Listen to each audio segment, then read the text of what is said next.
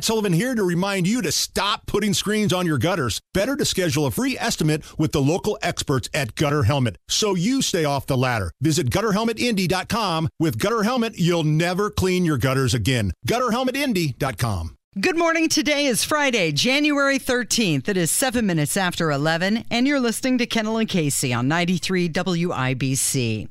So pressure is growing on the Biden administration to release visitor logs from his Wilmington, Delaware home after revelations came out that classified documents were stored there in his garage and in an adjacent room. And Representative Elise Stefanik said, "We need to know why President Biden has refused to release his visitor logs, while classified documents were hidden in the garage when foreign visitors with off-the-books meetings could have had access to the information."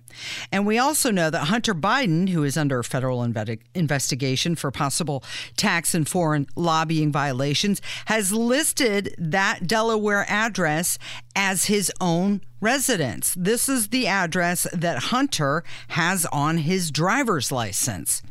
So Hunter Biden is also shown to have discussed the Biden Penn Center, the think tank, in emails before it even launched. So Hunter's walking around, other people possibly walking around. Is it too much to ask that we want to know who's been in and out of this place where classified documents were stored? Well, and it is interesting how this is going to unfold because, as we talked about, they made the bed. And I say this because there was a time where whatever the rules were the rules we went by, right? Good for the goose, good for the gander sort of thing. But now it doesn't matter anymore because we just ignore the rules when we don't like the rules, and people don't really pay attention to the rules because people are embedded in their little camp of whatever's right and wrong. So there was a time where we said, yeah, Biden's probably in big trouble on this because they've thrown the book at Trump. Okay, those are the rules. This guy, that guy, everybody plays by the same cup of stew. That doesn't work anymore. The Department of Justice, the FBI, they have all proven, hey, we're just going to do what we're going to do because we are a weaponized group of people against the American people based on whether we like you or not. Social media operates that way, etc. We've long pondered, how has Rob Kendall never been thrown off social media for all the highly offensive things I say? And I've always been convinced of this, and I think part of the Twitter file stuff has proven I'm mean to everyone. You're an equal opportunity offender. And there's probably been times where I've said hyper offensive things about the Democrats, and somebody somewhere has just gone, oh, this guy's... yeah, he's really mean to the Republicans who let him stay. But so I just don't, the rules don't matter anymore. So you're right. There's a time on all this where you'd say Biden's probably in really big trouble over this based on what Trump went through. But because they've said it, the rules don't matter anymore. We just make them up as we go along. Our society has become a real life version of Whose Line Is It Anyway, the television show where the game's made up and the rules don't matter. He may actually skate on this and nothing may happen, and Trump could theoretically go to prison. Yeah. Well, and you say all the time, it's not Democrats versus Republicans, it's us versus them. Right. And that's what people need to realize is we will begin to solve this problem of a crisis of governance when people, the majority of people, the overwhelming majority of people, start realizing and operating that it's not Republican versus Democrat, it's us versus them. Well, during her briefing yesterday, White House Press Secretary Karine Jean-Pierre, she dodged all sorts of questions, didn't she? She didn't want to make any kind of commitment as to the release of the Delaware visitor logs. She wouldn't go there. I mean, she doesn't want to commit on anything. And to the point where she stopped calling on people that she thought were going to ask questions about these documents. Yeah. Listen to this. She freely admits in this press conference she's calling on the things that these people say out loud just blows my mind. And here she admits, I'm calling on the next guy because I know he won't ask about these documents anymore. Go ahead. We have the records from the Delaware residents. Oh, I'm sorry. I was calling the gentleman who wanted to ask a question that was not related to this. Go ahead. Thanks, Karine. I appreciate it. I know I'm a little behind the news. I want to go back to yesterday. All right. So he goes into some editorial or something Biden supposedly wrote somewhere. But the point is, our government is so horrific. And next segment, we're going to talk about more horrific government on a local level here in Indiana. But our government is so horrific and awful that not only do they duck and dodge by any means possible, but they also just admit, yeah, I'm calling on this guy because I don't want to answer any more questions about this. Well, the only thing she ever says is, I'm going to refer you to the DOJ. This is a process. It's in process. I can't go on. I can't answer. I can't speak to that. So she never gives any answer anyway. She's checking a diversity box. That's what her role is. So Kimberly Guilfoyle, who she is she married to Donald Trump Jr. now, or are they still just engaged? I think they got married. Did they finally actually get married? Well, she has a type, and her type is money, because she was married to Gavin Newsom, and then she was married to some guy who made $1 gajillion as a furniture heir, I believe, and then Donald Trump Jr. But you may know her from, she was on Fox News for a while, and I think she was on CNN for a while. Anyway, she was on, I think this was Newsmax, and she was blasting the handling of how Trump was handled over classified documents compared to Biden. He's living his best Corvette summer at taxpayers' expense, okay? I mean, this guy apparently is just bulletproof. The law doesn't apply to him. It's a total double standard. Only Trump should be repeatedly persecuted with these witch hunts and fake news investigations. But how can they now justify, when you see the juxtaposition of Biden having these documents not secured whatsoever from the time when he was vice president, okay? So he doesn't even have that presidential privilege about declassifying documents. Yet why aren't they going full force and measure against him? Instead, they raided President Trump's Mar-a-Lago home, going through Melania's closet and drawers in a despicable manner, treating it like they were, doing a raid on, ISIS. It's just absolutely insane. But the American people see through this. Yeah, I don't think they're married yet, but it's true. It's hypocrisy. It's not the same. You're not getting the same treatment. Everything about it, the way it was released, discovered, different. And here's the other part of this. He used to say, well, the American people will see through this, and the and was always, they will punish you, at the ballot box. But Casey, we just elected hi, good night, everybody guy. So I don't think that plays anymore either. I think it's the only way Biden's going to get in trouble for this is if the Democrats actually want to get rid of Biden and get him in trouble for this. I think other than that, nothing will happen. And I also see a world in which Biden totally skates free and Trump has some serious thing thrown against him. If people are thinking now, well, Trump will be in the clear because since it's Biden too, they don't care anymore. These people do not care. And the American people keep reaffirming to them, you don't have to care. You don't think this is going to muddy the waters for anything happening with Trump? No, I think if they want to do something to Trump, it's not you got to do both. I think there's a way that they'll say, well, Biden was this exception for blah, blah, blah. Rule 39.8J exempted these files from criminal prosecution. And Trump, well, he's Trump, so off to jail. Yeah, I don't think there's any rules for anything anymore. I don't think there's any fairness on most things anymore. I think they just make it up as they go along, and anything and everything is on the table. So James Comer, who is on the House Oversight Committee, he's the chair,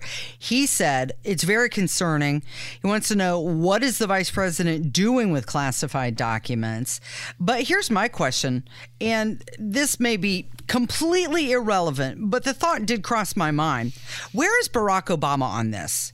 Because Biden, while this happened, while these classified documents were being taken, Biden was his second in command. It happened during Barack Obama's presidency. Does he have an obligation to address this at all? No. This happened under my watch? He doesn't have an obligation to address anything because nobody makes him do anything. If you're not made, these politicians do stuff when they're forced to do it. Why don't Republicans here do anything about skyrocketing taxes? Why do they raise the gas tax every year? Because people have shown no matter what these people do, we're so afraid of a Democrat being in there, we'll vote for them regardless. So those Republicans say, help you with your property taxes? That's cute. Well, I know he's distanced himself completely since he left the White House. And so you're saying why would he go back into this? Absolutely. Yeah. The media's not going to hold him accountable. So why would he hold himself accountable? Okay, so John Kennedy says Biden has 4 main questions he has to answer. There are a lot of other intriguing questions for the Inspector General. Number one, was there a cover-up? The powers that be have known about all this since November 2nd. It's now the middle of January. Was there a cover-up? Who was involved? Number two, what's the role of the University of Pennsylvania Biden Center in all of this? The Penn Biden Center is not some normal Ivy League think tank. We now know that it's in Washington, D.C. It was a hangout, a clubhouse for President Biden and his people before they were inaugurated, and allegedly it is funded with tens of millions of dollars from China. What's up with that? Number three, what's the role of the National Archives in all of this? The National Archives was scathingly critical of President Trump and his documents. They've known about all this since November 2nd or 3rd. They've been missing in action with respect to President Biden and his documents. You couldn't have found them with a search party. We still haven't heard from them. What's up with that? And I guess my fourth question is, did any member of Congress know about this? I didn't. And if some of my colleagues knew about it, I'd like to know why I didn't. What's up with that? Yeah. Yeah. He's a great talker. His voting record don't always match his talking, but he's fun to listen to. 17 minutes after 11, it's Kendall and Casey on 93 WIBC. Good morning, 11:21. It is Kendall and Casey on 93 WIBC. So Lisa Marie Presley was rushed to the hospital in critical condition, and she was in a coma and then suffered a full cardiac arrest. And then pretty soon, hours after that news broke, it was announced by her mother, Priscilla Presley, that she had passed away. And that came just days after she was at the Golden Globe Awards, where she appeared unsteady. Yeah, so I talked to my dear friend Shane, who runs the community radio station in Brownsburg, and he is an Elvis expert. He knows all the things Elvis. And so I asked him, I said, was this like a surprising thing? And he said that she looked so bad at the Golden Globes recently that I guess in the, Elvis Facebook groups or chatter boards that many people had been deeply concerned for her given her appearance at the Golden Globes. Yeah. So Austin Butler, who was the guy who played Elvis in the movie Elvis, he won an award. And of course, he was thanking Priscilla and Lisa Marie. And she was teary-eyed in that. And famous for being someone's daughter and marrying famous people. Well, Shane and I were having this conversation last night that for famous people, and then especially for the children of famous people, while you picture that and go, wow, what an incredible existence she might have had when you think of financially being born not on third base, but rather born with an inside the park home run, the actual existence itself is probably, unless you have a very firm grasp on who you are as a human being, that's probably a pretty lonely existence, and in many ways a horrific existence, because you are forever linked to the person that helped give life to you. And people always see you in the light and the eyes of that person. And it is probably very hard to be your own human being. Yeah. Well, especially because she looks so much like Well, you're right. And she was the only child. And I've always thought, whether you're Michael Jordan's son or Joe DiMaggio's son or, Mickey Mantle had several. I mean, it's why they're so rare that, especially in sports, that one great athlete has children who are also great athletes. Because it's an insurmountable amount of pressure to live up to. Because whatever you do as Elvis Presley's child, you'll never be Elvis Presley. Right. He's the greatest at that ever lived. Elvis Presley is arguably the greatest showman that ever lived. The most beloved entertainer that ever lived. Even if you were phenomenal, you're never going to live up to those standards. You're never going to live up to those standards. And so it comes back to, like, when I talk about having a real firm grasp of who you are as a human being and what life is really all about and what is reasonable to accomplish, you can probably get swallowed up in that. And it sounds like with various substance abuses over the years, she really did get swallowed up in that. And what a tortured life. Married 4 times, very open about addiction problems. Her father died young. Her parents divorced when she was young. Her son committed suicide. She looks so much like her dad. And I've lost my father, but when I go to an antique store, there's not pictures of him everywhere. Right. When I, am out and about, I don't see his face. He's not been had the Andy Warhol effect everywhere.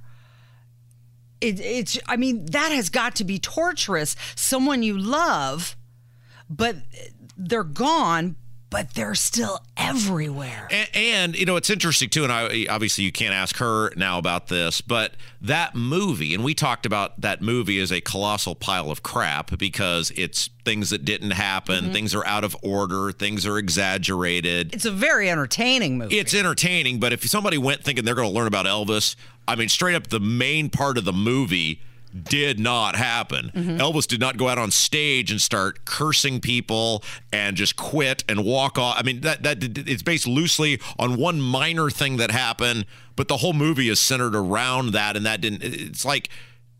And I think the guy who did the movie said, I wanted to make Elvis a superhero, and this is what Elvis would have been like as a superhero. But seeing that movie, you are reinforced the tortured life that Elvis did live, and the general premise of that, while the exact events are not true, the premise of that is true, and to be reminded of that, and then to be reminded that your father was taken at a young age because he was not loved, while people loved him, the people around him used him and did not care for him and drove him to an early grave. That, for someone with substance abuse problems and who is prone to addiction, I'm not saying this happened, but that could easily set you over the top to be subjected to that once again. Yeah. And how interesting. She was at the crossroads, daughter of King of Rock, and at one point married to the King of Pop. Which is also very weird. That whole Michael Jackson marriage thing was very weird. It was only 2 years, but 2 days with Michael Jackson could probably thoroughly mess you up. Yeah. Hey. Yeah. When we come back, yeah, we have something very special for our audience. It was a collaborative project. You and me and Kev, we all went in together for a very special treat for the audience. I can't wait to hear it. We will reveal it coming up from 93 WIBC. Whether it's audiobooks or all-time greatest hits, long live listening to your favorites. Learn more about Kisqali Ribociclib 200 milligrams at KISQALI.com and talk to your doctor to see if Kisqali is right for you. Well, they blew up the chicken man in Philly last night. Now they blew up his house, too. Good morning. It is 11:31. You're listening to Kendall and Casey on 93 WIBC. We take your voicemails at 317-684-8444. We like to play them back every morning around 10:30, and it's one of my favorite parts of the show because I think hearing from you is more important than hearing from our politicians. But occasionally we get on a topic like we did earlier in the week where we were talking about the greatest guitarists of all time, the Mount Rushmore of guitarists. Yes. And we got a lot of phone calls about that. Yes. And then I recall one time we were talking about how the Mexican pizza from Taco Bell was coming back, and we got a lot of phone calls about that. Yes. But then when we were talking about property taxes, which affects a whole bunch of people, the phone just didn't ring as much. And you were really discouraged by that, Rob. Well, this happens on all sorts of things. We talk about this all the time where there are these very important news events, like things that are related directly to you and a bevy of topics. And we just, you get no response. And then it's something, no offense, silly, like who's the fourth guitar player on a made up Mount Rushmore of guitar players, and you get a flood. Shut the voicemails down. Yeah. And this is frustrating. While we love everyone who listens and we love regardless of why you listen, this is frustrating because this is why the politicians get away with it.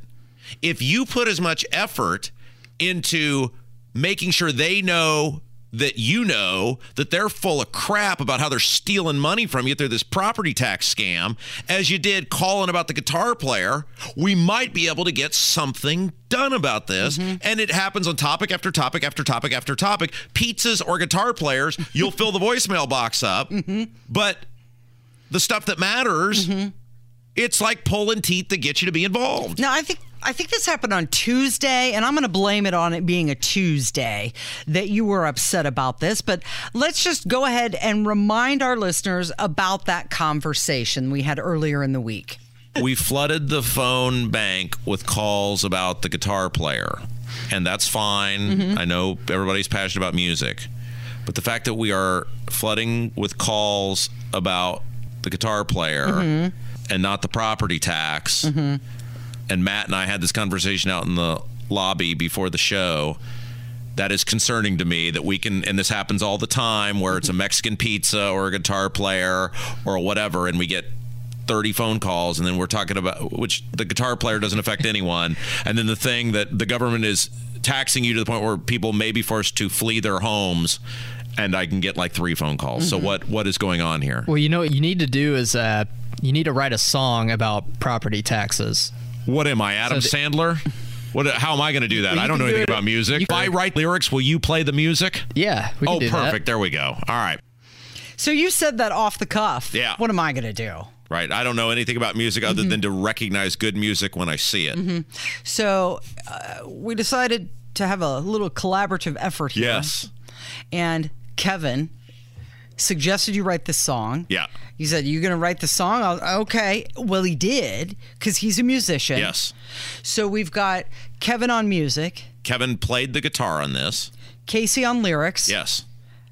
And Rob Kendall performing. And let me say, this was an incredible experience here as I went into the studio with Kevin. What do you guys call it in the music business? We were laying down tracks. Yeah, we booked a little session in the stew. Yeah, as the kids little call it. session in the stew. We were laying down tracks.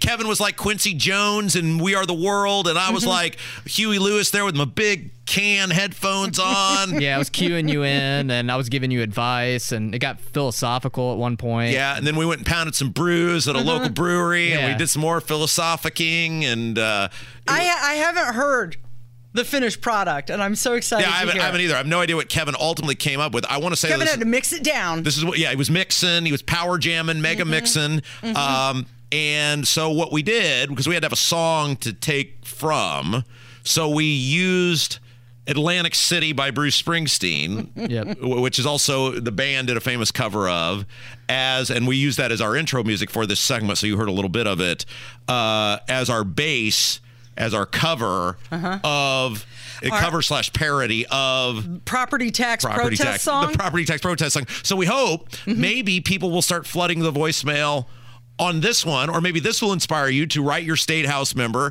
your state senate member, High Tax Holcomb, and say, please, this wonderful protest song has me inspired to do something about my property taxes so that me and the old people and the people on the fixed incomes and Hoosiers across the state can afford to live in their homes. Okay, so are we ready to... I'm so excited. Here we go. It is the Kendall and Casey property tax protest song. Well, they blew up the budget in Indy last night, and they blew up our wallets too.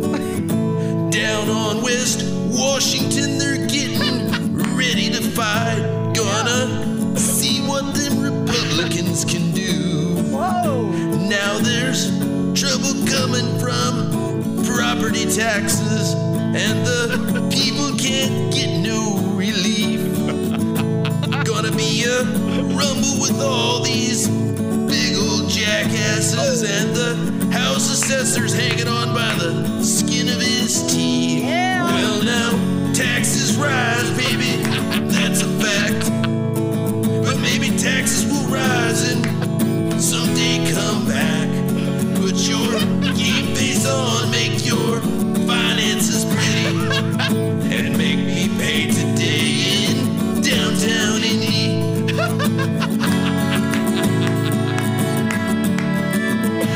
Oh, it's so good. You actually hit the notes. That's pretty good, isn't it? I'm so proud of you. The crazy thing is my singing as Bruce Springsteen was markedly better than my actual singing.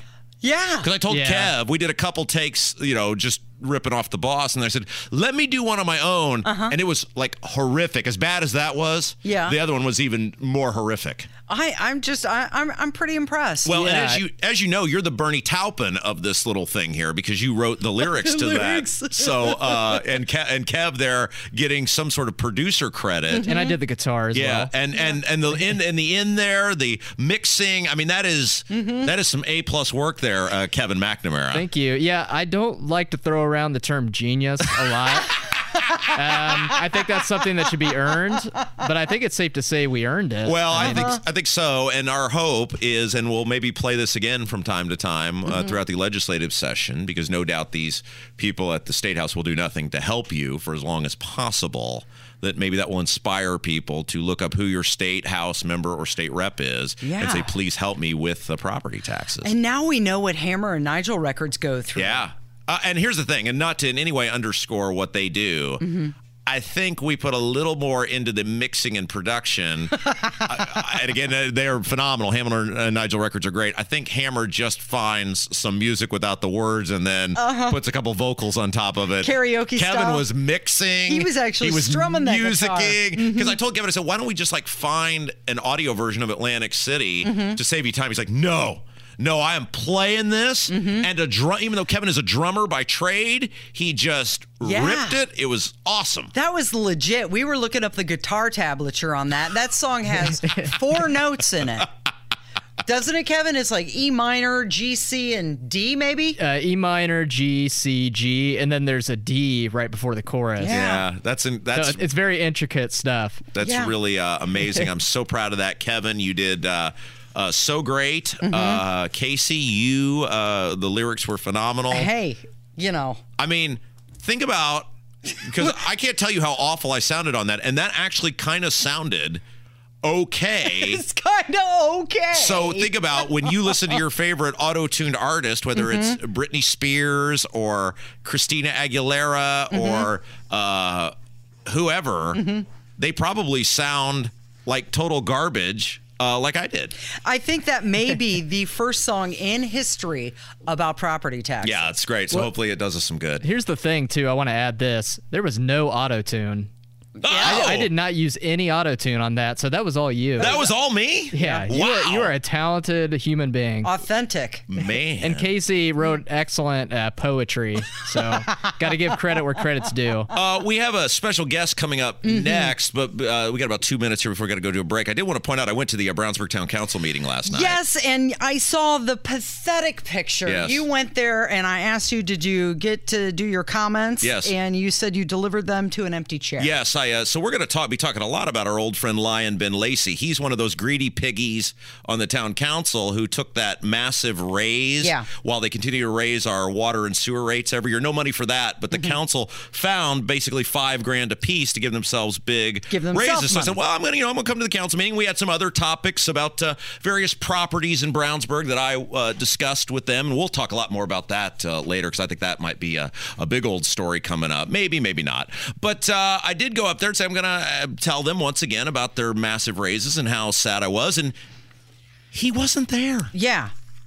So did you say what you went to say? Oh yeah, I said the things I went to say, but I don't want to talk about those yet because that's going to be. I think I'm getting some more information on that. May be a much bigger story than we know. But here's the point: these guys on this council gave themselves $5,000 raises, and the very first meeting after giving themselves the raises, he doesn't even show up.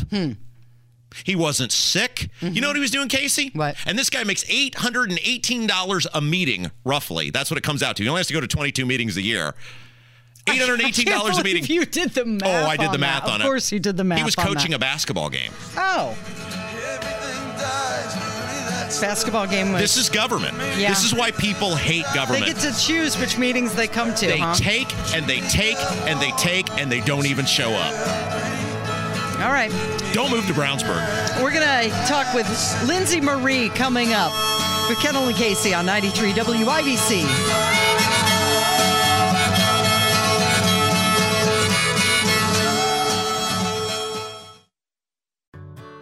Whether it's audiobooks or all-time greatest hits, long live listening to your favorites. Learn more about Kisqali Ribociclib 200 milligrams at KISQALI.com and talk to your doctor to see if Kisqali is right for you. I've got to follow that dream wherever that dream may lead. I got to follow that dream. 93 WIBC, it is the Kendall and Casey show. I'm Rob. Casey's here. And you know what, Casey? I made an executive choice this morning. What's that? Said we're ending the show on a not only positive but funny note. I like it. It's Friday. Because, well, as you know, most of our politicians are a complete joke. So let's talk to someone who can tell some real jokes.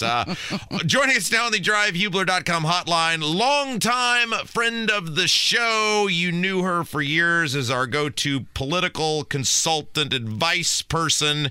Now she's given it all up. She's in the world of comedy. Our good friend Lindsay Marie. How are you? I'm fantastic. How are you guys doing this morning? I'm great. So what are you doing? You're doing something here in Indianapolis in the comedy world Saturday night. Tell us about it. I am. So I'm super excited to come back up to Indy for comedy. Red Flag Comedy, it's an independent organization that puts on shows throughout the city.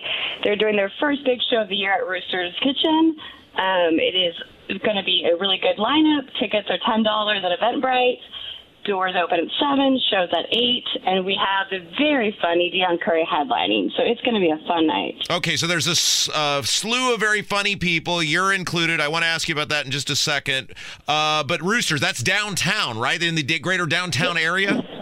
Yep, Rooster's Kitchen. I think it's at 8 Mass Ave. Yep. Yep, on Mass Ave, next to Bottle Works District. Great, Casey. We can get some high-profile drinks. We can roll around Mass Ave. We can see if anybody recognizes us, and then go see Lindsay Marie at the Roosters comedy show. How about that? Sounds like a plan to me. All right, Lindsay Marie. So I have to ask you this because we used to have you on this show. You're on Hammer and Nigel all the time. You were a very high-profile political person. People gave you gobs and gobs of money for their causes or their candidates. You woke up one day and said, I'm done with all this. I'm going to comedy. Why did you do that? Oh, I think the people in politics broke me.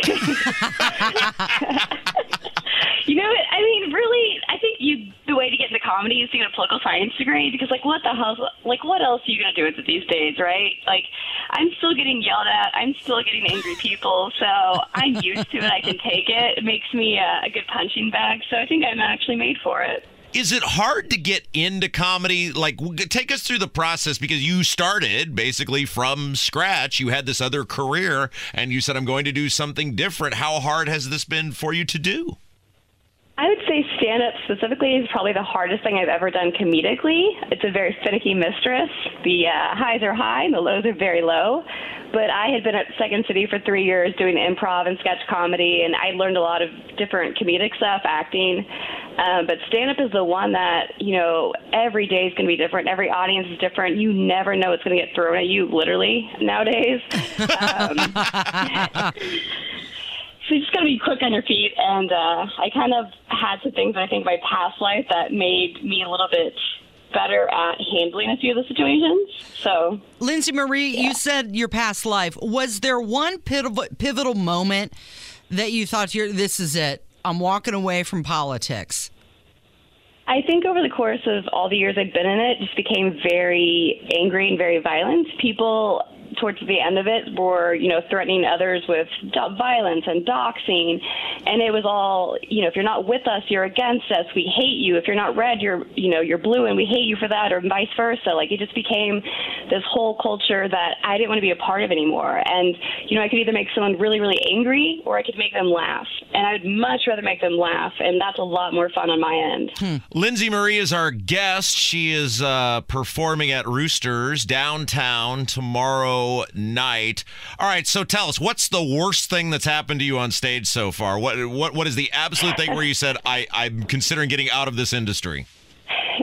I mean, knock wood, nothing that extreme has happened to me specifically. I think it's more just watching a lot of other people go up and just bomb over and over makes me want to quit. Do you get nervous? Are you nervous up in front of people? Because we don't have to see anyone. Casey and I just, we just look at each other. And yeah, there's tens of thousands of people listening, but we just look at each other. We forget the people are there. You have to see them, and I think that would mortify me.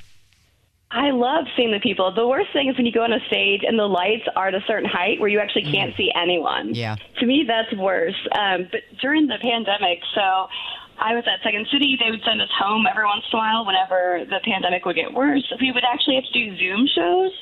And doing stand-up or sketch or anything comedic over Zoom where you can't see people's reactions and you can't hear them, like you're performing into total silence in your own bedroom, is like probably the best tester, right, to see if you can handle it. Because now I can go up in a room, and if there's 2 audience members, it's not going to faze me. Because that's 2 more than I had before.